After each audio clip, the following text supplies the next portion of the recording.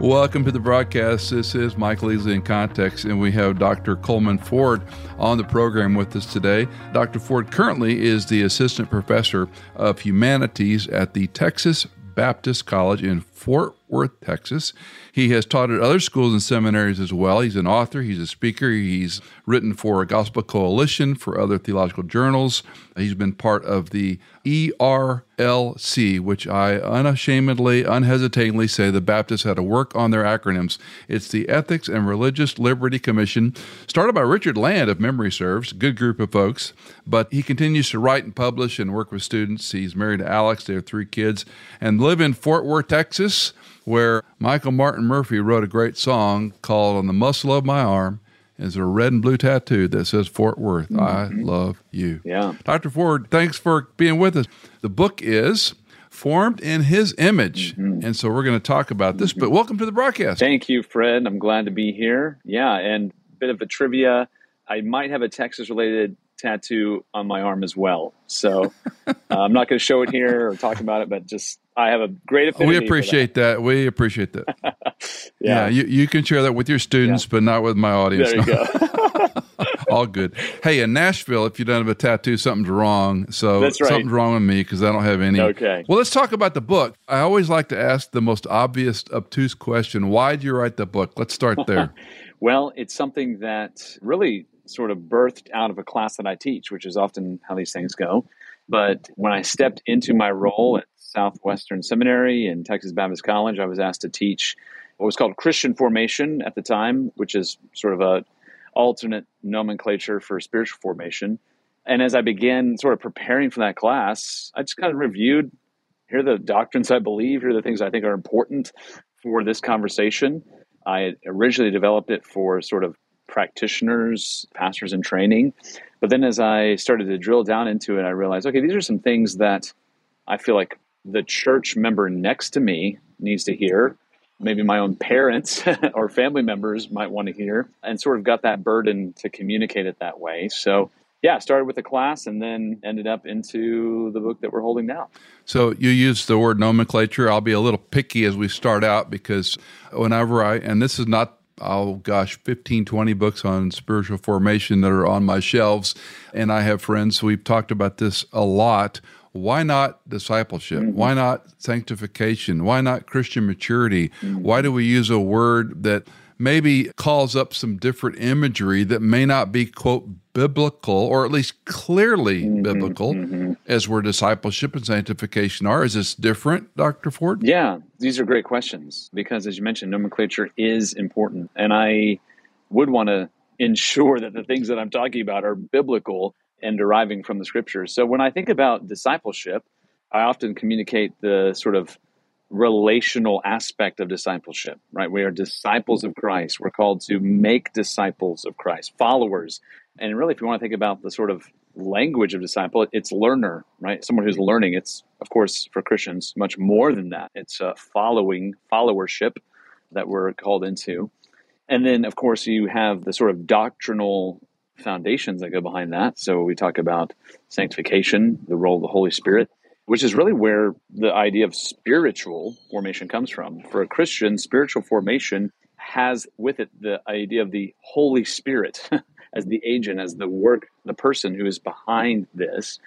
And the idea of formed really, I think, comes with the idea, well, we see it communicated in Galatians chapter 4, where Paul talks about laboring on the behalf of the church until Christ be formed in you. So sort of this idea of sort of progressive sanctification, going back to that, and building into the idea of discipleship, that spiritual formation is about sort of the process, the on-the-ground sort of things that we do to further along our Christ-likeness. So it's corporate, personal, and lots of different contextual factors as well that goes into that. So I know starting that conversation, there's more to talk about for sure. Sure. J.T. English wrote your preface, and he used an illustration of practice makes perfect.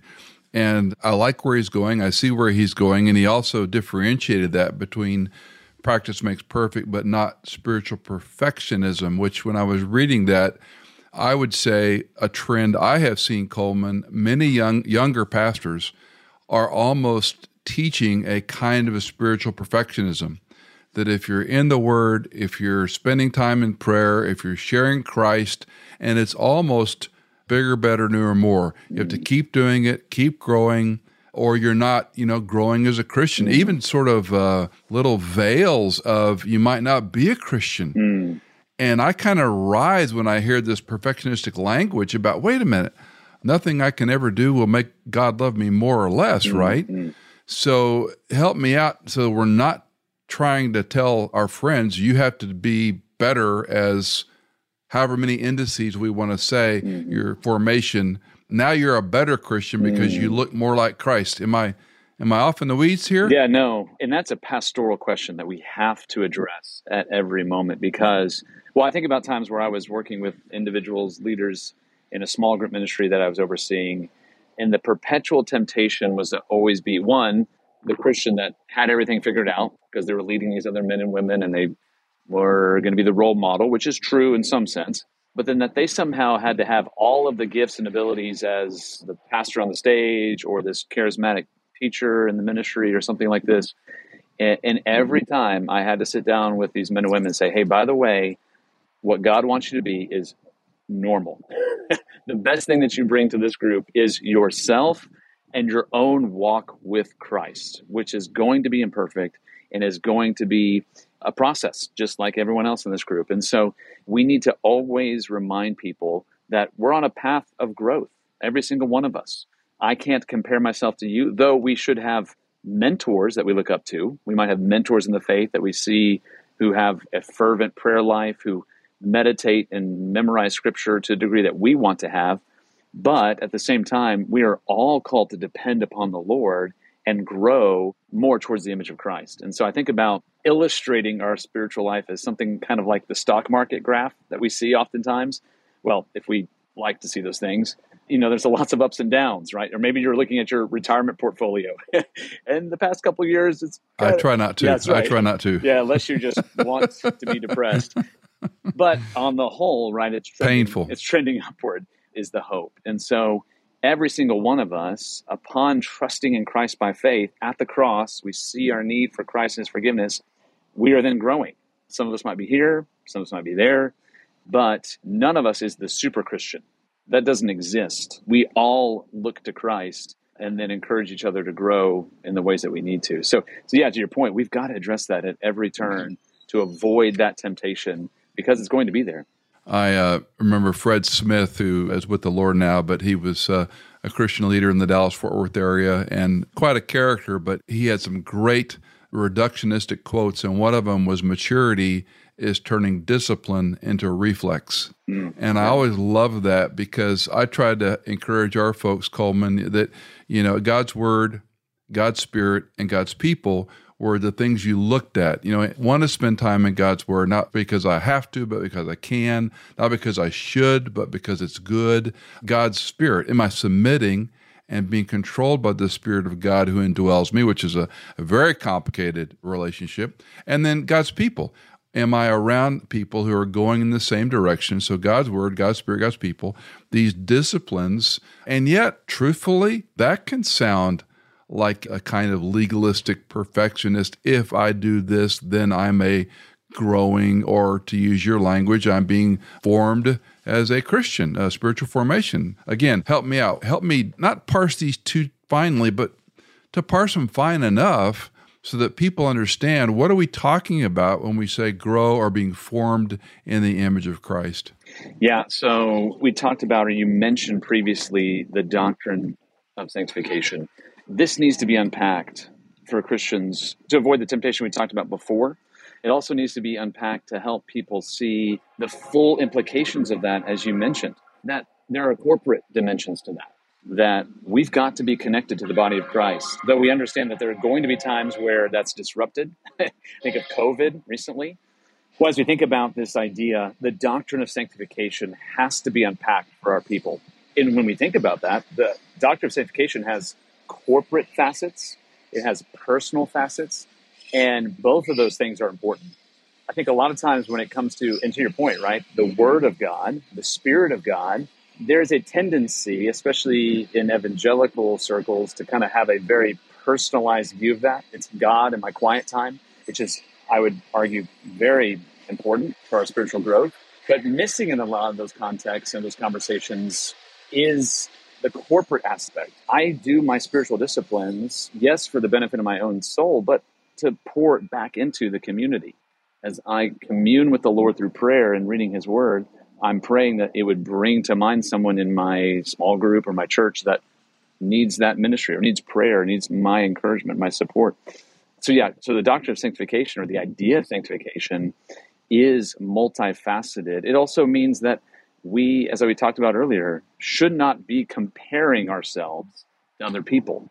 Though I might look back and say, wow, I've really grown in my desire and my ability to maybe memorize scripture, that is not therefore an opportunity for me to look down on a brother or sister who has not, or who is still working on that, or still maybe not even seeing the value of that. And so when we think about community and sanctification, we need to think, well, with the lens of helping each other be formed in the image of Christ and consider each other in the struggles and the needs that we have. So, there's a lot to talk about there, but those are just some initial thoughts. You talk about beauty in your book, and that's another one. My friend Ken Boa has, in his last probably 8 to 10 years now, been really studying beauty. And I'm sort of an analytic, linear, thinker, and I'm going, beauty? Where does this enter into the Christian life, much less spiritual formation? Well, this is one of my favorite topics, and would love to talk all day about this.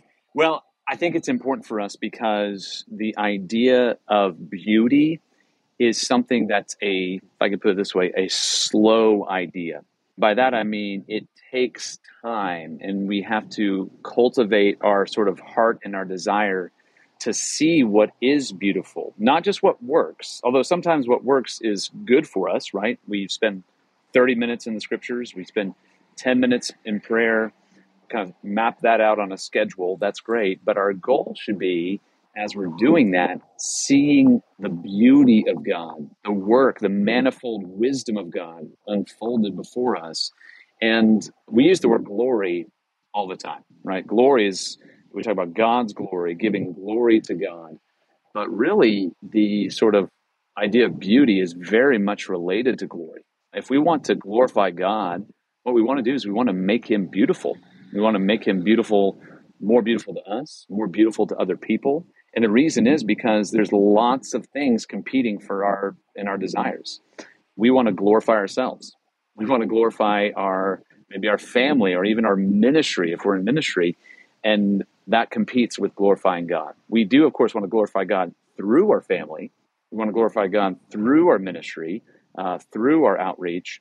But those in and of themselves are not the glory that we're seeking after. We're seeking after the glory and the beauty of God. So I think if we frame it around those ideas or that idea of glory and beauty, we're going to be much more desirous to see things happen on a sort of practical level. And so kind of having that theory inform our practice, I think is very important for us. Okay, let me push back a little bit. How am I making God beautiful? I mean, He is who He is. He's unfathomable. We know of Him through the Scripture. We know about His character, which is unfathomable, but we know, He's good, He's kind, He's merciful, He's just, He's holy, He's perfect, on and on. But you said I make Him beautiful? Mm-hmm. Or did I misunderstand? I think I might have, what I might have meant is I make Him beautiful to someone else in the sense of helping them see who He is. So as I work with someone who is struggling with an addiction, right? What is more beautiful to that person? Well, it's something that's a personal desire or a personal addiction or desire rather than seeing their fulfillment in God. So what am I doing? I'm called to make Him, God, more beautiful to that person than this issue that they might be dealing with. So, and that's a part of discipleship. That's a part of the formation, is that we put before people the beauty and the glory of God, of course, asking and trusting the Spirit to bring the transformation that's necessary there. But that's, in some senses, the best that we can do. Put God before people and help them to see that He is, in fact, more beautiful than anything else that they could desire or long for in this world. Along with beauty, you talk about imagination, and that's another one that Again, I'm a bit of a stickler for biblical language, and I'm going imagination. So again, help me out here. What are you saying that I'm not quite catching? Oh, good. Again, I love this conversation because when I think about imagination, I simply think about who we are as image bearers of God, meaning God gave us faculties to think deeply, to imagine reality, and to make those things happen.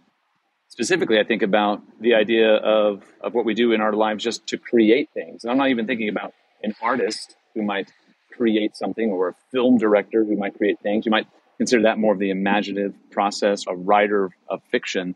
I'm just talking about the fact that you and I imagine what our day is going to be like, and then we take steps to accomplish those goals. And so in particular, if we're going to think about our spiritual life, we need to do a couple things. We need to imagine the kind of person that God wants us to be and that He's calling us to be.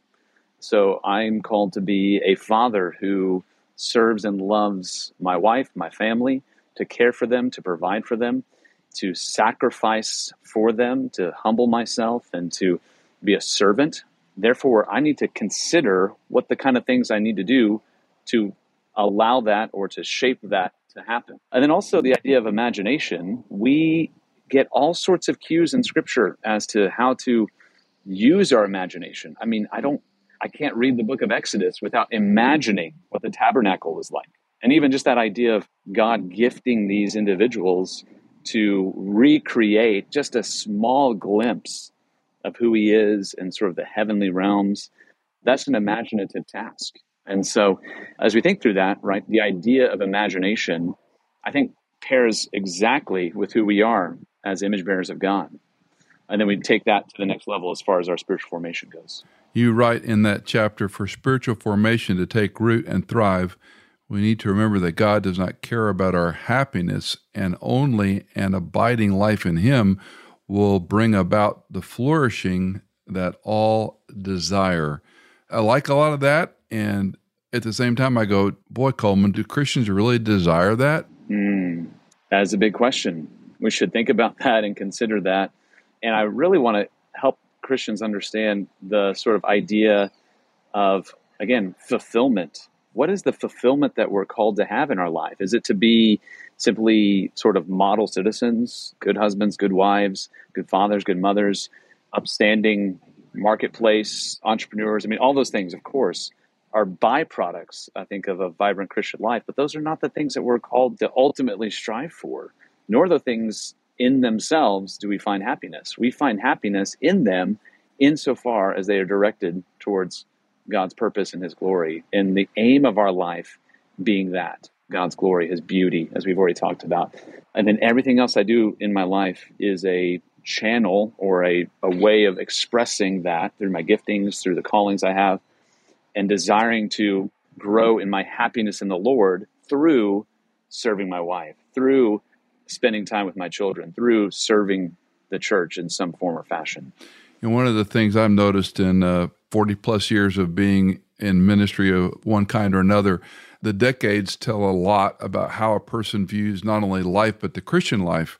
For example, people that were my parents' age, that generation mostly that are with the Lord, they were sacrificial. They were others first. They were the marriage and the children took precedence over acquisition of material wealth. Most of the builder generation had far less financially than their children. And then not to get too hung up on the boomer and the different labels, but how that changed unintended consequences. So I grew up, I'm in my mid to late 60s now, I grew up with the idea of work hard, have it better than my parents, and all my siblings did and do. And then those parents looked at us a little bit askance going, well, wait a minute, we didn't really mean that. And then our children are bequeathed a different culture. Fast forward, you're dealing with students. And the way the builder looked at the Christian life, sacrifice others first, live on as little as possible, save as much as possible. I mean, they were, I would say, more serious about their faith. But then because the acquisition of materialism and wealth made it easier for us, and then you lay this over on the spiritual life, I look at 20 and 30-year-olds and I scratch my head, Coleman. I go, I don't even understand the issues of, you talked about identity a moment ago, identification. I'm prattling a bit, but my point is these things change maybe even more quickly than decades, but they become ensconced. And the way you and I might look at the Christian life, I would say discipleship, sanctification, you would say formation. How are they hearing that?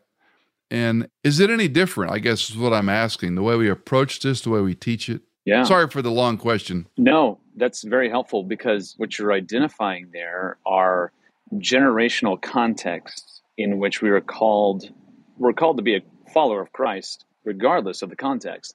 But there are generational, contextual factors that inform that also take shape around that. The idea that, my parents benefited from sort of the hard work of my grandfather in particular, and then I therefore also benefited from the work of my parents. We're just afforded different opportunities, and therefore we have challenges as well, temptations as well. My temptation is not to sort of see like, well, look at what I built and look at how I sort of pulled myself up by my bootstraps. I've never known a day where I didn't have everything I needed, right? I didn't always have what I wanted, but what I wanted probably wasn't the best for me anyways. And so now my temptation, kind of to your point, is to think about, one, do I need all the things that I think I need? But then also, are the things that my culture says I need, are they really what's good for me? And not that I somehow have to sort of like throw out my iPhone and then just go back to farming, but it's simply to say the desires of our heart are there, have been there from the very beginning, and sin has corrupted those, and culture has then therefore said, now this is the way you do things, this is the way you do things, to where we always have to be aware of the sort of non-Christian or non-spiritual answers to those questions. So you talk about my students who are firmly planted in sort of Gen Z, whatever the alpha now is, I can't remember what that is, born after the year 2000, that's kind of the context I'm teaching and working with. Similar, right? They've never known a day where they didn't have even more technology than I had. And I just turned 40. So I've had pretty much all the things I've wanted in the technology sphere since being young. But now they're used to sort of finding their identity in that technology, right? To whereas before, I just saw technology as the tool, and I still try to see it that way. It's the tool to help me get the job done. It's the sort of mechanism to help me produce something. Now the temptation is to actually find your identity in that technology. That's a totally new world that we live in. We have not experienced that, at least to that degree, and that sort of hyper-focus before. So now we have to tell students, your identity cannot be found in the social media profile. It cannot be found in the followers. It cannot be found in sort of piecing or sort of pasting together this facade. The best that can give you is an image. It can give you an image of someone who might look successful, have it all together, be influential, whatever. But your identity is not found in that. It can't be, and it'll always leave you lacking and wanting more. And so, talk about identity. I guess every generation or, category looks at the other askance. Years ago came up with a sort of an idea that the old dismiss the young dismiss the old, and too much is lost in the middle. And yet, when you look at Gen Z or the next gen or the nuns or the screen generation, which is something I just recently read a little bit about the last couple of years, been shocked. It wasn't just the notebook or the tablet. Now it's the phone. It's only the phone. And to think about just from a neurosynaptic, neuroscience, neuroplasticity approach to life through this little device, and not to mention all the neck problems people are going to have, it's changed so, entitlement is blasé. It's not an entitlement, it's an expectation. Is where my grandparents, yours perhaps, parents, so forth, the Christian life was serious. And I don't mean it wasn't fun at times, but it was a serious business that you're following the man, the person, the God who saved you from your sin. And he gave you a new life. He indwelled you with his spirit. He gives you his word. And you and I are to be transformed or spiritually formed to be different. And yet the entitlement culture, and as you've just pointed out, the identity of social media twisting our fabric. This it almost seems more complicated than being on the farm and having to grow a crop or breed cattle or work in a mill and go home and love my family. I mean, it's gotten almost metastasized. So how do we bring people back to my vernacular, God's word, God's spirit, God's people? Are you growing as Christ wants you to grow? Yeah, and I think it's a big conversation, as you mentioned, right? The idea of how these things are affecting our personalities, our brains, all those kind of things, which are serious conversations to have. But just to boil it down, I mean, there is something to be said without sort of, again, kind of retreating back into some sort of, golden era vision. There is something to be said about the simplicity of the Christian life in the sense that God has given you not only life, right, by the very word of his power, you are living, you're breathing. He's put you in a place. He's put every one of us in a certain place, whether that's in Texas or in Tennessee or across the ocean. And that actually means something. Social media and technology doesn't want you to consider how important that is. They want you to be transported to the next thing, just click on the next slide or scroll down to the next thing. But no, God has put us in a time and a place to do certain things for him and his glory.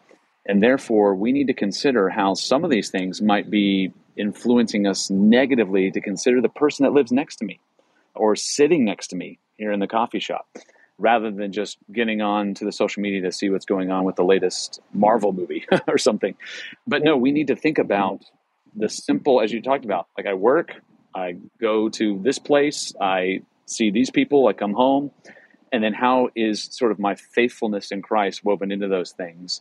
At some level, that is being threatened. And we need to consider how to help people see, again, just that idea of place and who they are. And so I see with my students, so I'm privileged to be with students who are ministry-minded. They're coming to learn mostly for a vocational ministry, some not, but still to have sort of that tool belt, if you will. And a lot of them are serious about the gospel. They're serious about taking the gospel to the unreached peoples or to other places. But a lot of these temptations are still woven in. And so it's to sort of kind of peel back the onion a little bit and say, hey, by the way, the culture has formed you in certain ways to think this way. And though you've been redeemed by God to now live for his glory and see your place in sort of his story and to do ministry for him, there's still going to be a temptation to think, well, now I need to sort of catalog this in my social media feed in order for it to be legitimate, in order to feel like an authentic person. And that's the temptation we need to fight, that you are not less of a person just because 1,000 followers aren't watching it. The God of the universe sees the work that you're doing. And though you're doing it perhaps imperfectly, and sometimes your motivations are not always where they should be, again, back to that idea of being an ordinary, normal person who's been gifted for God's glory to do certain things. It's okay just to be normal. It's okay that people don't know. In fact, that's where real faithfulness is kind of displayed, where people don't know what's going on, right? Like 1,000 followers or whatever don't know that you did that thing. Who does know? The Lord who sees in secret. And so, yeah, I think, again, that's a temptation for all of us to some degree, but for sure in our 2023 day, we've got to help Christians understand that your normal, everyday faithfulness is what God is after. Now, you do something in a book on spiritual formation that I think is unique. I'm not the expert on all books on spiritual formation. I've never seen anyone talk about the Trinitarian doctrine as part of understanding spiritual formation. So I appreciate it, but for folks who are like scratching their head the first time they're hearing that, why do we need to understand the Trinity? Well, that's a big question. How do we understand the Trinity in relationship to spiritual formation? Yeah, big question. And that's kind of where I start, because if we are to understand the idea of spiritual formation, the Holy Spirit as the agent of that, we have got to understand how everything that we do derives at some level from the person of God, the being of God as Father, Son, and Spirit. Now, as you talk about, that's a big question, a big idea. I don't presume to unpack that to any sort of degree that would help people, understand all the ins and outs of Trinitarian doctrine. Well, then this interview's over. Never mind. Yeah, I don't have any answers for you. Sorry. See you later. Yeah, that's right. I'm a fraud. No, but what I do think is important, and what we have to remember at all times, is that The Trinity is the essence of our Christian life. We have been welcomed into the life of God through the work of Jesus Christ. We're empowered by the Spirit to then glorify God. We're fulfilling the plan of God through our life as image bearers. And so we've got to start with the Trinity, and we've got to, at least at a basic level, unpack what that means for the average Christian in the church. I'm not presuming that every church is now going to have sort of a whole class on the Trinity, but we do need to talk about it more. Some people will say and accuse evangelicals of sort of like dismissing the Trinity. I mean, we are Trinitarian. That's a fact. We believe in the Trinity, Father, Son, and Spirit, as it's unfolded revelation of God in Scriptures. The problem is we don't always connect the implications of that. Why do we believe we should be missional people? Well, of course, we've got Scriptures to talk about that, but we also have an understanding of who God is, who sends the Son in the incarnation to redeem mankind, who then sends the Spirit to empower the church for ministry. That's a missional activity. So there's lots to say there, but I think to your point, we've got to begin peeling back that curtain more in these practical ministry conversations to say Trinitarian theology is not just for the seminary student. It's for every Christian to understand and to take as their own. I remember when I was with Moody, I taught a series based on the doctrinal statement at Moody Bible Institute, which, of course, those things are always landmines because the theologians disagree on essence or persons and all this type of thing. But in my study, the doctrine of the Trinity in that document and then beyond, I came to the conclusion there's no salvation apart from a Trinitarian Godhead. And I remember teaching that in the chapel when I was going through that series, and it was fascinating the pushback I got from certain professors because I said persons and others wanted me to say essence. And it was a fascinating discussion, but I'm a simpleton. I'm a Bible exposition guy more than I am a theologian, but I came back to 1 Corinthians 12, which you rarely see, if you get a handbook of theology or a multi-volume and look up the doctrine of the Trinity, you rarely will find this passage cited. Sometimes you will, but in chapter 12, verse 4 through 7 in 1 Corinthians, which is his corrective instruction over the misuse of gifts, but he says there are varieties of gifts, but the same Spirit, varieties of ministries, but the same Lord, varieties of effects, but the same God who works all things in all persons. And the word persons is debated there depending on your English translation. But then he says, but to each one is given the manifestation of the Spirit for the common good. And I thought that's a beautiful passage to understand the Trinitarian doctrine, how it affects the believer, because I need God to affect it, and the Lord is the one who, if you will, distributes that ministry. I always thought it was a great passage, but I applaud you tackling it even in a book on formation, because I'm with a group of guys on Monday nights monthly, and half of them are modalists. They don't think it matters. And I'm like, this is very important, guys, to understand, as you said more simply, God sent the Son sends the Spirit. And apart from the Spirit, there is no sealing in Ephesians 1, right? 3:13, there's no sealing of the Spirit that assures the believer of his or her salvation. So anyway, I thought it was remarkable that you give that as a foundation piece for this is important for you to think about your spiritual formation. Yeah, thank you. Well, and to your point about hanging out with modalists, I know that was a little tongue-in-cheek, I'm sure, but it's still the case that in a lot of worship services you go in and we're functional Unitarians, right? Based on the songs that we're singing, prayers that we're praying. Again, I don't presume anybody in there is confessing that or believing that and sort of, kind of like sinister about it, but we do need to be more... Well, it's a poor education. Yeah, it's a poor education. It's not sinister, Yeah.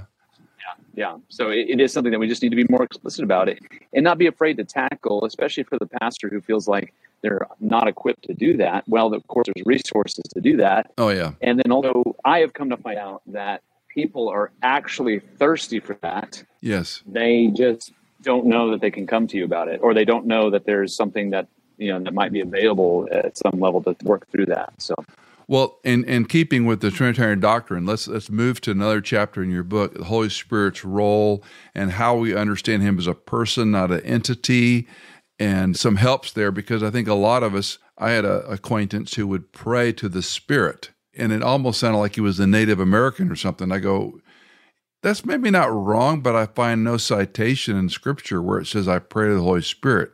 I'm indwelt by the Spirit. Well, I'm indwelt by the Spirit of Christ. So anyway, so it's a complicated, wonderful subject, but help us understand the Holy Spirit's role in our spiritual formation. Yeah. Well, to your point, right? You don't want to say that's wrong when someone prays the Spirit, but what I would say is that it's either incomplete or it's potentially misleading.